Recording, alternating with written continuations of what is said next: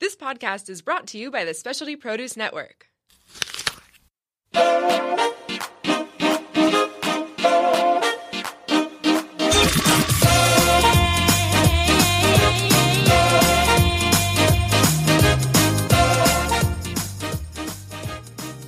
afternoon, listeners. My name is Camille. And my name is Julie. And we both work at Cheesemongers at Venissimo Del Mar, and today we're here with a brand new segment on Noon on Tuesdays.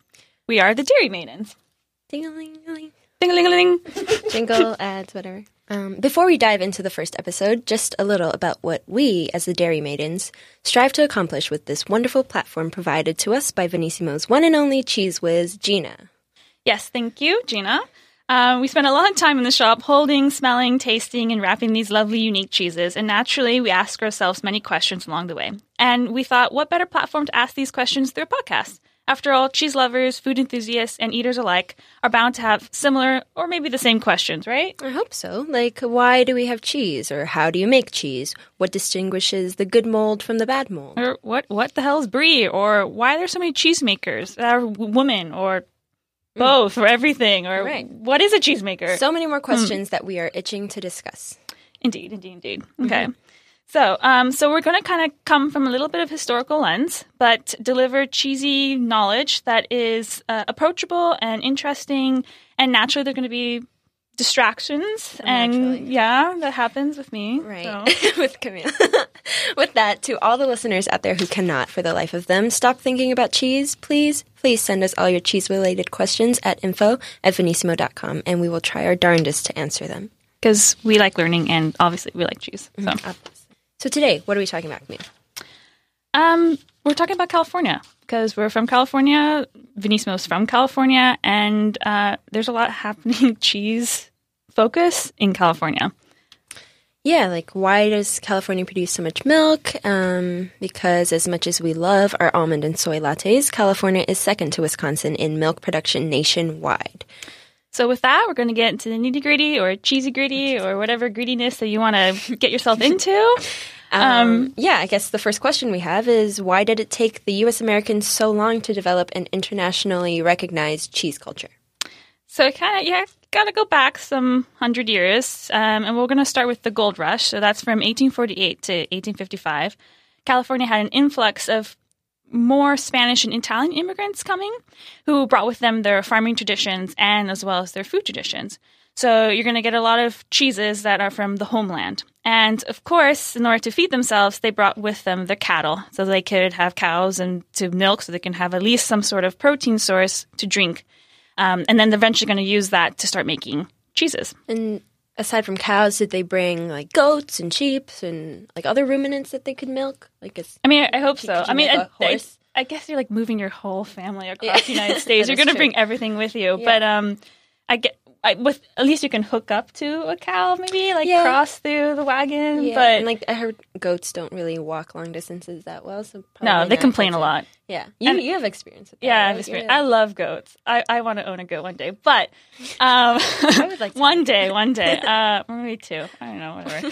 But I also think that the country from the very beginning did start off a lot with farming, and so those who were picking up and migrating over to California were probably coming more from the land. And so something that they knew they could rely on is going to be farming. So even if you went to the gold rush and you're trying to find gold, at least you could rely on producing something. And so most to sustain likely, your family and your community, Yeah.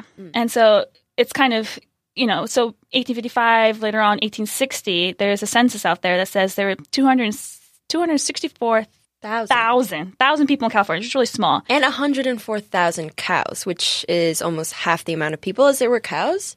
So that's like a lot of cows to the ratio of people in 1860. And so when we found this information, Julie and I were like, holy cow. And it happens to be It happens to be a cheese. There's a cheese called Holy Cow from Central Coast Creamery that makes sense to us after learning about this stat. And for those unaware, Holy Cow is a lovely young Swiss-style cheese from Central Coast Creamery in Paso Robles, California. Paso Robles? There's two ways of saying it. There's those a proper way to say it. There's the way we say it, and then there's people from Paso Robles, something. Right. Just whoever's from that area. I'm I'm so sorry sorry. we're saying it incorrectly. Right. Anyway, California, what we were originally talking about, from the 1860s to the 1970s, we see a rapid growth of milk production in California. So the dairy industry is babooing or mamooing? Mamooing. I think mamooing Yeah. is more appropriate. This was the 1980s, so certifications and food regulations were on an all-time high. And it's for these values that California, producing so much dairy, decided that they needed something to help consumers verify, like, this is real California milk. So by 1984, the Real California Cheese Sealed, which is a stamp that you probably see all the time when you go to the market, but you don't actually recognize it. It says, like, Real California, and there's, like, a little cow on there. That stamp signifies that any milk coming on the shelf, that's on the shelf, not coming from the shelf, but on the shelf, is solely from California cows. And there are like specific regulations And specific for that regulations, that are, like, yeah.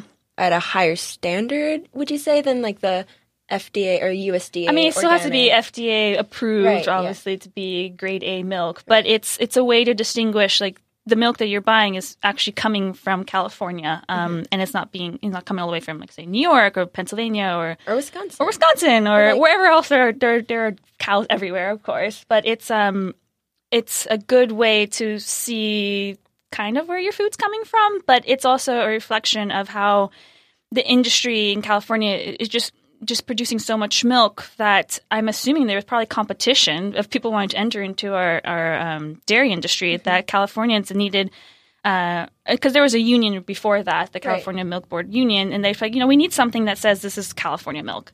But the cool thing is that it's exclusively Californian, and that milk is going to be used for making California cheeses. Yeah. So, Do you know of other states, like Wisconsin, Pennsylvania, New York, not have their own labels? No, because I lived in New York for like a handful of years, and I never saw like a New York steak only. I think it's just a unique California thing. Very cool. Which is exclusively California. Yeah. And by 1995, the California Milk Advisory Board started to encourage the industry to spread the message of California milk. And through that, on the sidelines, you're getting farmers who are interested in making cheeses and non-farmers who are interested in making cheeses, and it's kind of where you're going to start seeing this sort of artisanal cheese movement start to take place. In the 1990s, artisanal cheese making really started taking off. Yeah. So, 1998, there were 130 types and styles of cheeses just coming out of California alone. 130. And by the 2000s, California produced about 20% of the milk we have nationwide, surpassing Wisconsin as the nation's largest milk producer. 2 years later, California, only producing 1.7 billion pounds of cheese, was surpassed by Wisconsin, while it still led the nation in the production of butter, non-fat dry milk, cottage cheese, and yummy ice cream. Yeah. I like ice cream. There's nothing wrong with Wisconsin cheese. They make fantastic cheeses, but I have to say it's kind of cool when you can surpass Wisconsin, which doesn't happen very often because they're very proud of their cheeses, as they should be. Rooted in tradition. Yeah. So come around 2003, you start seeing awards popping out because there's the American Cheese Society, which I feel, if you already listen to the Noon on Tuesday, are aware of the ACS, pardon me. And then, so in 2003, we won 31 awards. And so that kind of helped get California cheeses, the image, out nationwide. Because before that, even though people were buying cheeses, it really is in the early 2000s that you see a recognition and consumers who want cheeses coming from California. It's also kind of 2004 is when Venissimo first opened their first shop in Mission Hills. So, we're all in the right time. Everything's coming together in that early 2000s. 2006, you start seeing a growth in cheese production. It reached a record 2.21 billion pounds. And I think by 2016, it surpassed its 2006 record by producing 2.5 billion pounds of cheese. So that's a lot of cheese. That is a staggering amount of cheese. Yeah. I don't think I can even eat that. I mean, I eat a lot of cheese, but that's a lot. That's a lot of cheese. It's not even, not only California people are eating it, it's being shipped across the world. And so, but it's just so funny because I'm from San Diego originally. I've moved around a lot, but it's not the thing I think about when I think California. I don't think like, don't oh, we identify cheese with California. not even just cheese, that we just produce so much milk. Like, I just don't think about those things. As someone who comes from Singapore, like I'm not from America or California at all, like coming to California, the one thing that I see as like attributed to the image of California is like oranges or like citrus fruit, you know? That's like because you spent a lot of time in Southern California. Yeah, I mean, I did college in Los Angeles, but like, yeah, that's like the image, you know, like fruits and like or surfing avocados and or things surfing. like that. Yeah, like, you don't think about milk. Yeah, or, like cows. Like I don't see cows in Los Angeles or in San Diego. You like have to go to where is it? Like Sonoma or like. Which we'll get to that soon. Like why is it that California is so profitable in dairy making? But yeah, so when I read like 2.5 billion pounds of cheese, I was going, whoa, again, like holy cow. And then the cool part of that is that 46.6% of California cow milk goes to just making cheeses. So almost 50% of the milk being produced is going directly to cheeses. Which again, just like the staggering numbers there to me. Yeah, and this is a lot. This is really overwhelming, the amount of milk stats that we have for all the listeners out there. But, you know, it's good if you live in California, and it's good if you love cheese and you drink milk on a daily basis to know where it comes from and, you know, how it got to where it is today. It's totally off topic, but do you prefer a glass of milk with chocolate chip cookie? Yeah. Yeah, I mean, my dad was here, which he was like just now. He would love a scoop of ice cream, but you know, all dairy products. Yeah, just saying. Yeah. So, like, wow, why California cheeses? Yeah, like how did it get so popular in California? And I think to really go back, we have to kind of not far back to a gold rush era, but 1970, so a little closer. And so the whole new wave of artisanal food movement that takes off in California. Much like the era of people like Alice Waters. Exactly like Alice Water, Jeremiah Tower, you know, Chez Panisse, this whole farm to table, this, the Rachel Carson's book came out in the mid-'60s, and it just, for some reason, the vibe of California-nessism just wanted to be more rooted in its own food sources. And because we're such a large state and there's just so much arable land, young people, like, because Alice Ward was young then, just like, why aren't we not just creating our own food? Like, why if I own a restaurant, why can't I just get my food right around the corner? Right, and the demand helped organic agriculture sort of take off as well. So, like, it was a partnership, you know, with, like, people who had the demand of it and people had the means to grow it, and being in the state of California, which is, you know, super arable. And the climate's fantastic. Yeah. And I guess there wasn't really a defined food culture. Mm-hmm. I feel like California has created a defined food culture because before that, and there's absolutely nothing wrong. I love cooked green beans and fried potatoes and steak, but I feel like that's the image that there once was, particularly like I don't know if anyone's ever done this, but I had an obsession with cookbooks at one point. So I would find these old cookbooks, particularly from like the 1950s and 60s, and I'm not kidding, like all of it is like steak and potatoes and cream and different combinations of how to make meat, potatoes, and and it's like and it's just fun because even my dad goes, yeah, you know, you had chopped liver, and I was like, oh, okay. Mm-hmm. So I think you start. Well, I don't think, but it is. You start seeing this huge blossoming movement in the 70s, and then from that you start seeing it transform. And of course, cheese being part of food, it's going to be affected in some format. Right. And so it's taken time, but at this point, I would say it's safe to say that cheese is pretty much ingrained in American food culture. It's continuing. I think so. I think it really is. Like the cheese board. That's a legitimate thing now. Yeah. You go anywhere and there's like a cheese board. But kind of going off topic, but it's everything's always related, as one person once told me. But so like again, like the question keeps coming up, like why California? Why California? And like the environment and the climate was a huge factor when it came to California's success in dairying. Like cattle could essentially graze the pastures year round because of the mild climate. Yep, and it's unless you go really inland, it's kind of desert-like, but still there's so much land. I'm thinking back 100 years ago, there was just probably so much land available. Mm-hmm. I mean, even San Diego 20 years ago, there was still a lot of land available. And because you have such a nice climate and it rains moderately depending where you are, you're going to have like a great like quality alfalfa and clover and these like really interesting cover crops all throughout your grass, that the milk will be rich because the cows are eating interesting, rich, flavorful grass and later hay. Absolutely. And so what you end up seeing is a huge concentration of dairy farms, more located in the Bay Area. Right. That was a sweet spot, and it soon became the first major dairy center in California.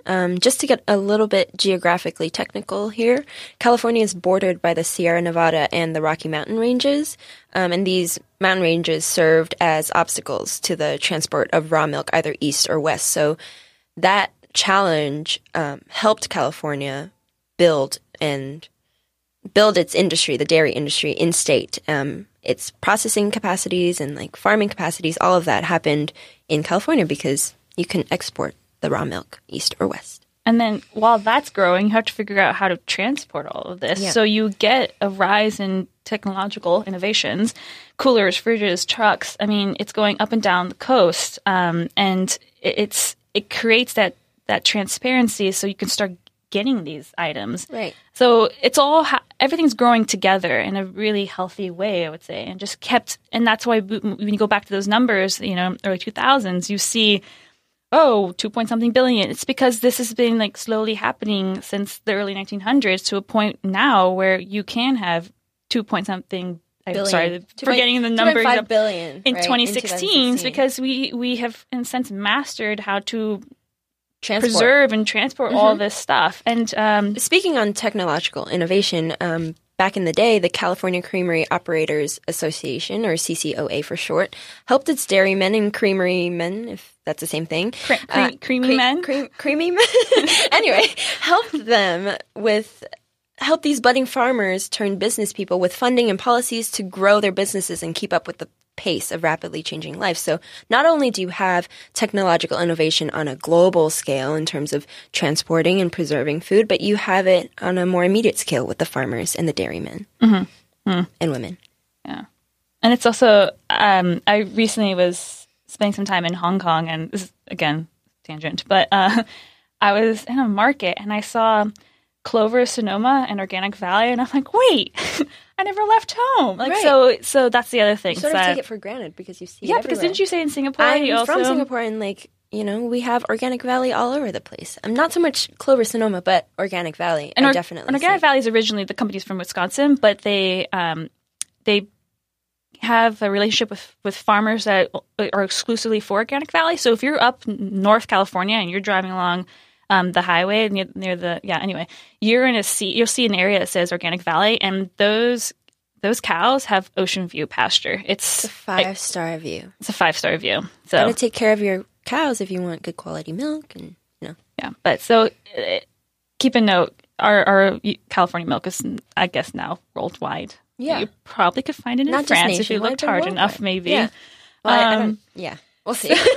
So let's bring the scope back to farm-to-table movement in California and who was making all these cheeses.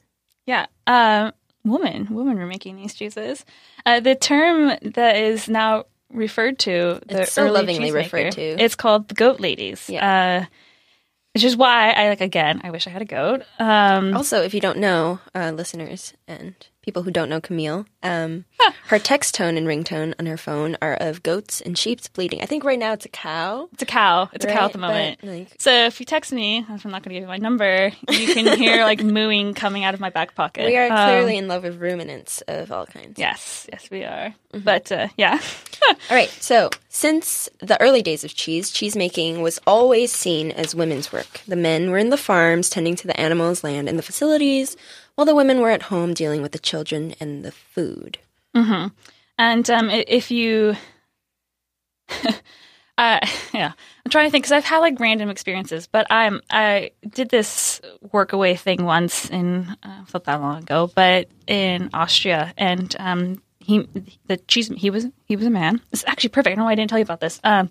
So the wife did the goat making cheeses, which I just remember. The goat cheese? Yeah, small format? He didn't do that. She just did that. Right. And he did the huge format Alpine style cheeses. And don't get me wrong, those things are really heavy to lift. Nowadays, since I feel like we're becoming more open about stuff, you see a share of the work, but it definitely makes sense back in the day that you would have men doing this big Gruyères and Comté-like styles because they're heavy. You have to wash them, you have to flip them. They're just time consuming. So if you're a woman on the farm, you're already doing everything else domestically, so you only have so much time to make something. To do the quick, small, fresh, a quick product thing. Yeah. But I don't know why I didn't tell you that before. But yeah, it's just funny because even when I was on this Murray's, you went to Murray's. Yeah, even on Murray's, none of the women would lift the heavy cheeses. Only they the were just, one man who lift. There was only one man who would lift them. They're so heavy. They're like, some of them like 200. Maybe I'm over exaggerating, but they're very, very heavy. And so, and because of that, some of the early California cheesemakers, which we'll dive into very soon. They didn't really have facilities to be baking these huge. They just wanted to make something. They mostly wanted to feed their families first. But the part that the creameries that you start getting now early on, they just wanted to experiment. And they wanted to make something. One person had been to France, one person had been to Italy, and they're just like, why can't I make that here? So it kind of is almost logical that you would start off with goat. You also don't have to. You only need 2 goats really, just to start off if you really wanted to start off. Versus getting small dairy cattle, that's huge, and they're expensive, and you have to raise them, and so just there's an economic factor that kind of almost forces you to have the goat ladies come into play. Yeah. But Julie, do you want to dive into some of the early? Yeah. So these women made more than enough for their families and started selling these cheeses at local markets, which is where the farm to table movement started, coming more into play. And the chefs at the time were trying to break out of more classic traditional French cooking, and then they started focusing more on California produce and local farm to table, and they went to all these farmers markets and saw these cheeses, and they were like, wow, we can make cheeses here in our own land. And so chefs like Thomas Keller started putting standing orders for these local cheesemakers for their restaurants. I think Thomas Keller has a partnership with Andante Creamery. So-Young Scanlon is the cheesemaker there. And at one time, Alice Waters from Chez Panisse put a standing order for Laura Chenel's goat's milk cheeses. I think we should kind of give a shout out to Laura Chenel because she is the original goat lady. Yeah. She started her company in 1979 and was able to start making it nationwide affordable, selling it and everything, and kind of helped show people that you can make cheeses in the States. But she's from California. Yeah. You want to shout out other notable goat ladies? You're better because I butcher people's names. Okay. So Mary Keene of Cypress Grove. Mary Keene is the one most people know and love. Cypress Grove makes, Humboldt Fog, Truffle Tremor. Lamb Chopper. Yeah. Midnight Moon. Yes. We do have Judy Shad of Capriole Dairy, Allison Hooper of Vermont Creamery, and last but not least, Shauna Doty of Bleeding Heart, who used to be a Venissimo cheesemonger. Hi, Shauna. Hi, Shauna. So we mentioned Allison Hooper from Vermont Creamery. We just put that in, even though it's not focused just on California, but just showing that this whole movement in this is more like the late 80s, early 90s, is also taking place in the East Coast. But to bring back to California, you do have, Cypress Grove and I'm forgetting, Cypress Grove and Cowgirl Creamery are going to be the most renowned cheesemakers in the beginning, and then that helped kind of spread out to other cheesemakers. But yeah, and if we're talking about cow versus goat's milk cheeses, before these goat ladies started making cheeses, most Americans only knew cow milk cheeses. And without the cosign of all these chefs putting goat's milk cheeses on their menus, who knows where the cheese culture in America would be today? Because without that cosign, consumers and restaurant goers would not, want to venture out of their comfort zones, and they would only eat cow's milk cheeses, and they'll be like, ew, why are you making cheese with goat's milk? I've never even had goat's milk before. And so having a reputable source telling you, try this, it's delicious, it sort of expands nationwide your view on what foods you want to put in your body and how it's good for you in different ways than the foods you're already putting in your body. Yeah. Make sense? Yeah, I think that makes sense. Okay. I think it makes total sense. But if we're talking about goat, I feel like we should segment into Cypress Grove a little bit. Yeah. So one of our favorite creameries in California is Cypress Grove. Mary Keene, I've already mentioned, started Cypress Grove in 1992. She was one of the first goat ladies to introduce goat milk at such a popular level. And, you know, like many other goat women, she started milking goats to feed her family, something delicious and nutritious. Interestingly, recently they were acquired by the Emmy Group, which is the largest Swiss milk producer in Europe. So, But they have an agreement that nothing changes. right. But it's allowed Cypress Grove to become worldwide known because you can Emmys makes them delicious Gruyères, but they also have access to a European market, and it's taken a long time for California, but just also U.S. cheeses to be recognized in Europe as having like distinct quality reputation. Kraft singles and like that whole era sort of like, I think, took American cheese down a couple pegs. And so with this, you get like... Because even in the shop, I still get clients who are like, oh, I don't want any of that American cheese. And I'm like, well... They don't even... try this. Because there's awesome stuff. And there's also a lot of apprenticeships that happen where in America, we'll go over to Europe and stay with a creamery for a season and come back and make their own version of something. And so it's not as if we can't make good quality cheese. We make good cheeses. And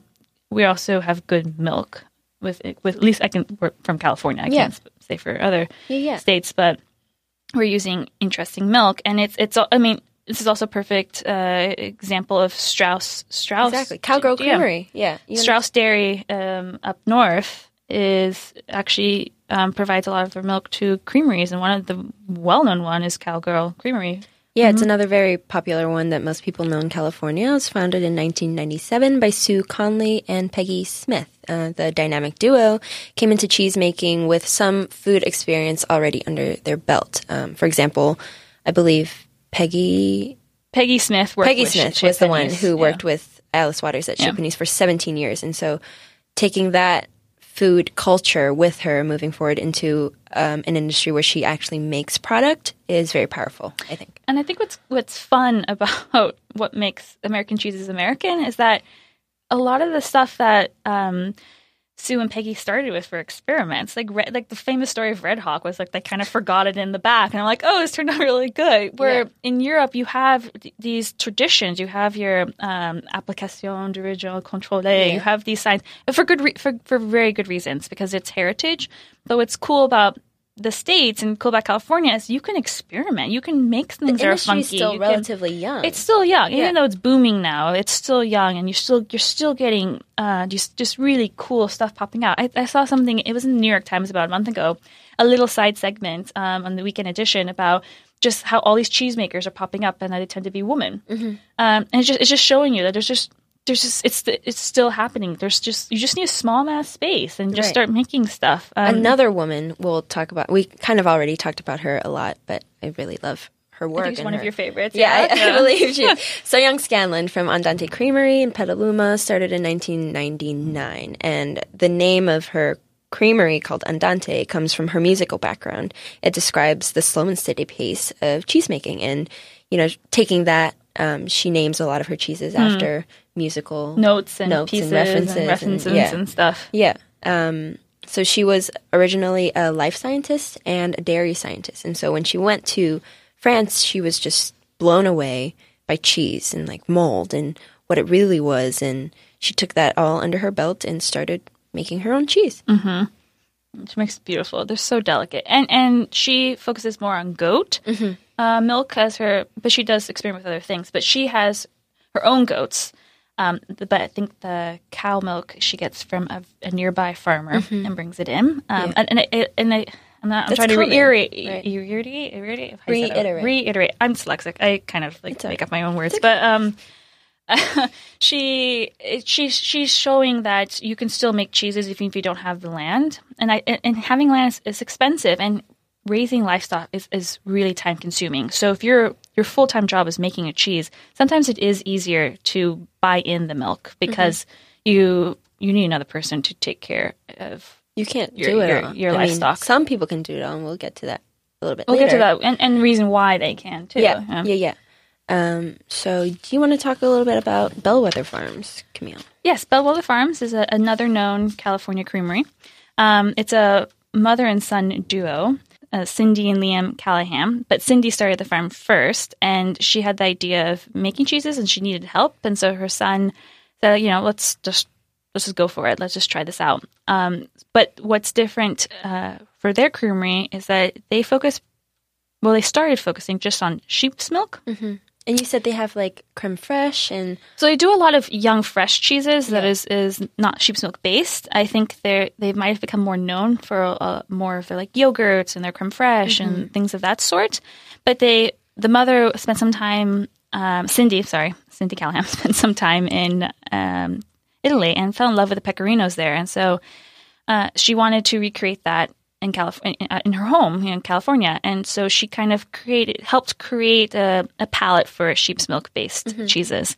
And so you can see the progression, right, from cow's milk to goat's milk, and now like sheep's milk, and slowly these cheesemakers are expanding the palette of Americans. And the cheeses that come out of Bellwether Farms, it's more like everyday cheeses. They're delicious because I think that's her inspiration of being in Europe and just be able to have a good cheese on the table and just eat it for breakfast or lunch or whatever. But they're but artisanally done, and they're really tasty. And I think that's kind of cool to see a creamery doing that. But and I guess our last creamery, the one and only Point Reyes Farmstead Cheese Company. Yes, this is one of my particular favorites.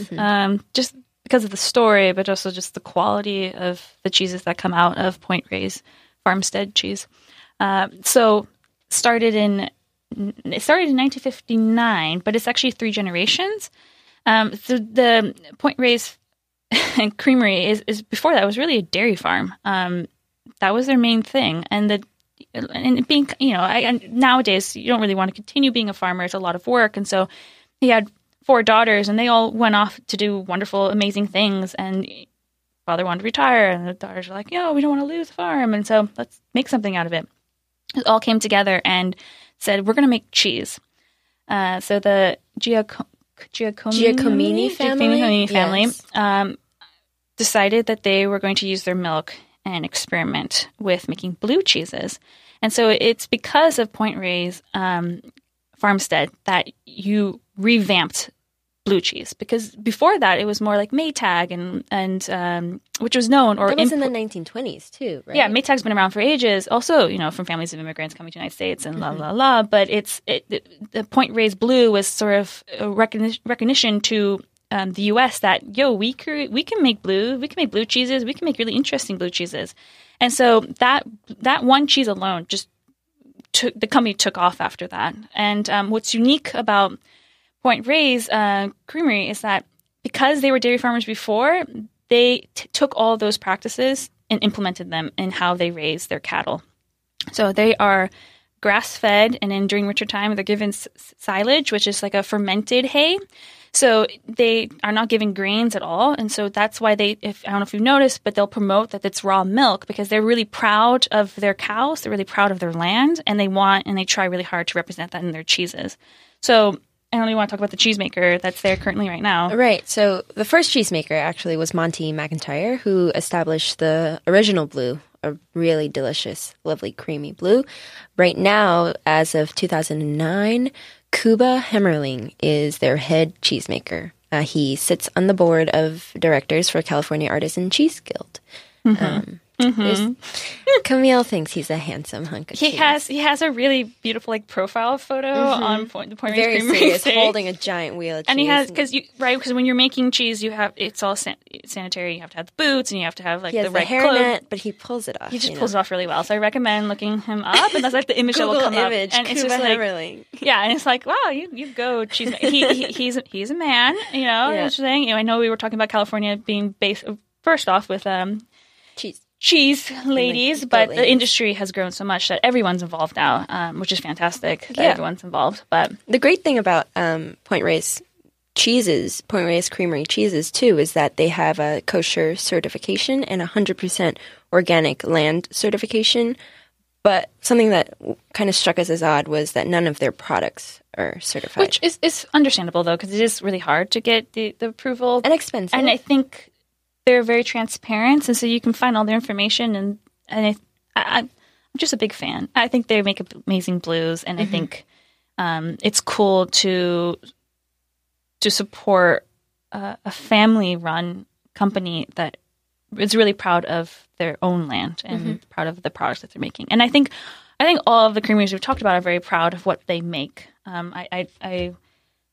We chose these creameries in particular because some of them are historically important, but also that they care about what they create. Yeah, they care about what they make and how that gets put into their consumers and their customers. And why at Venissimo we carry these cheeses. Right, and lucky for you guys listening right now, we have Point Reyes Original Blue and Toma in our Del Mar location. So we're from Del Mar. Yeah, we work in the Venissimo Del Mar shop. I don't know what the other shops carry, but go check them out. Go check them out. And a good known fact with Venissimo is that if there's ever a cheese we don't have, please let us know. We will try really hard to get it because we adore trying new stuff, and we really like to have interesting things on our shelves.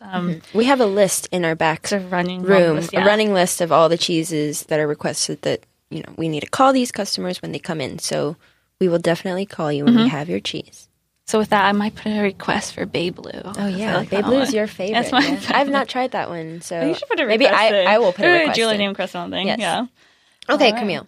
I feel like we've been talking our mouths off about California and the Goat Ladies and your cheesemaker hunk, Mr. Kuba Hemmerling. Thank you. So it's a good photo. Yeah, it's good role modeling. Let's review what we have learned. Okay. So we're going to go through we went through the general history of milk, the history of milk in California, how it became popular, so the farm to table movement, the artisanal rise of fancy foods and just tasty foods in general in California, who are and who were the Goat Ladies, and notable creameries in California. Am I missing anything? I don't know. I think you got it all, but I mean, there's so much information. There's so much information out there. This is true. Just on California alone. So, and there are other cream. There's so many creameries. Yeah, we can never cover it all in this short amount of time that we have, but that's why we have you listeners. If you think we've missed anything or need to explore a topic further, or if you just have something that you want us to know about, please let us know. Email your comments, thoughts, questions, and cheese-related concerns to info@venissimo.com so we can address all of them on the next segment of Dairy Maiden. Here from Specialty Produce Network in San Diego, we wish you a happy Tuesday, and please, for your own sake, eat more cheese. Hi, fellow cheese lovers. Cheese Whiz Gina here, and I invite you to subscribe to our Noon on Tuesday podcast to hear all about cheese all the time. You can listen on iTunes or SoundCloud, or subscribe via FeedBurner under Noon on Tuesday. You can also watch us live every week on Facebook at Venissimo Cheese at, you guessed it, noon every Tuesday Pacific time. We're fun, we're cheesy, so tune in and tell your friends to tune in too. Ciao!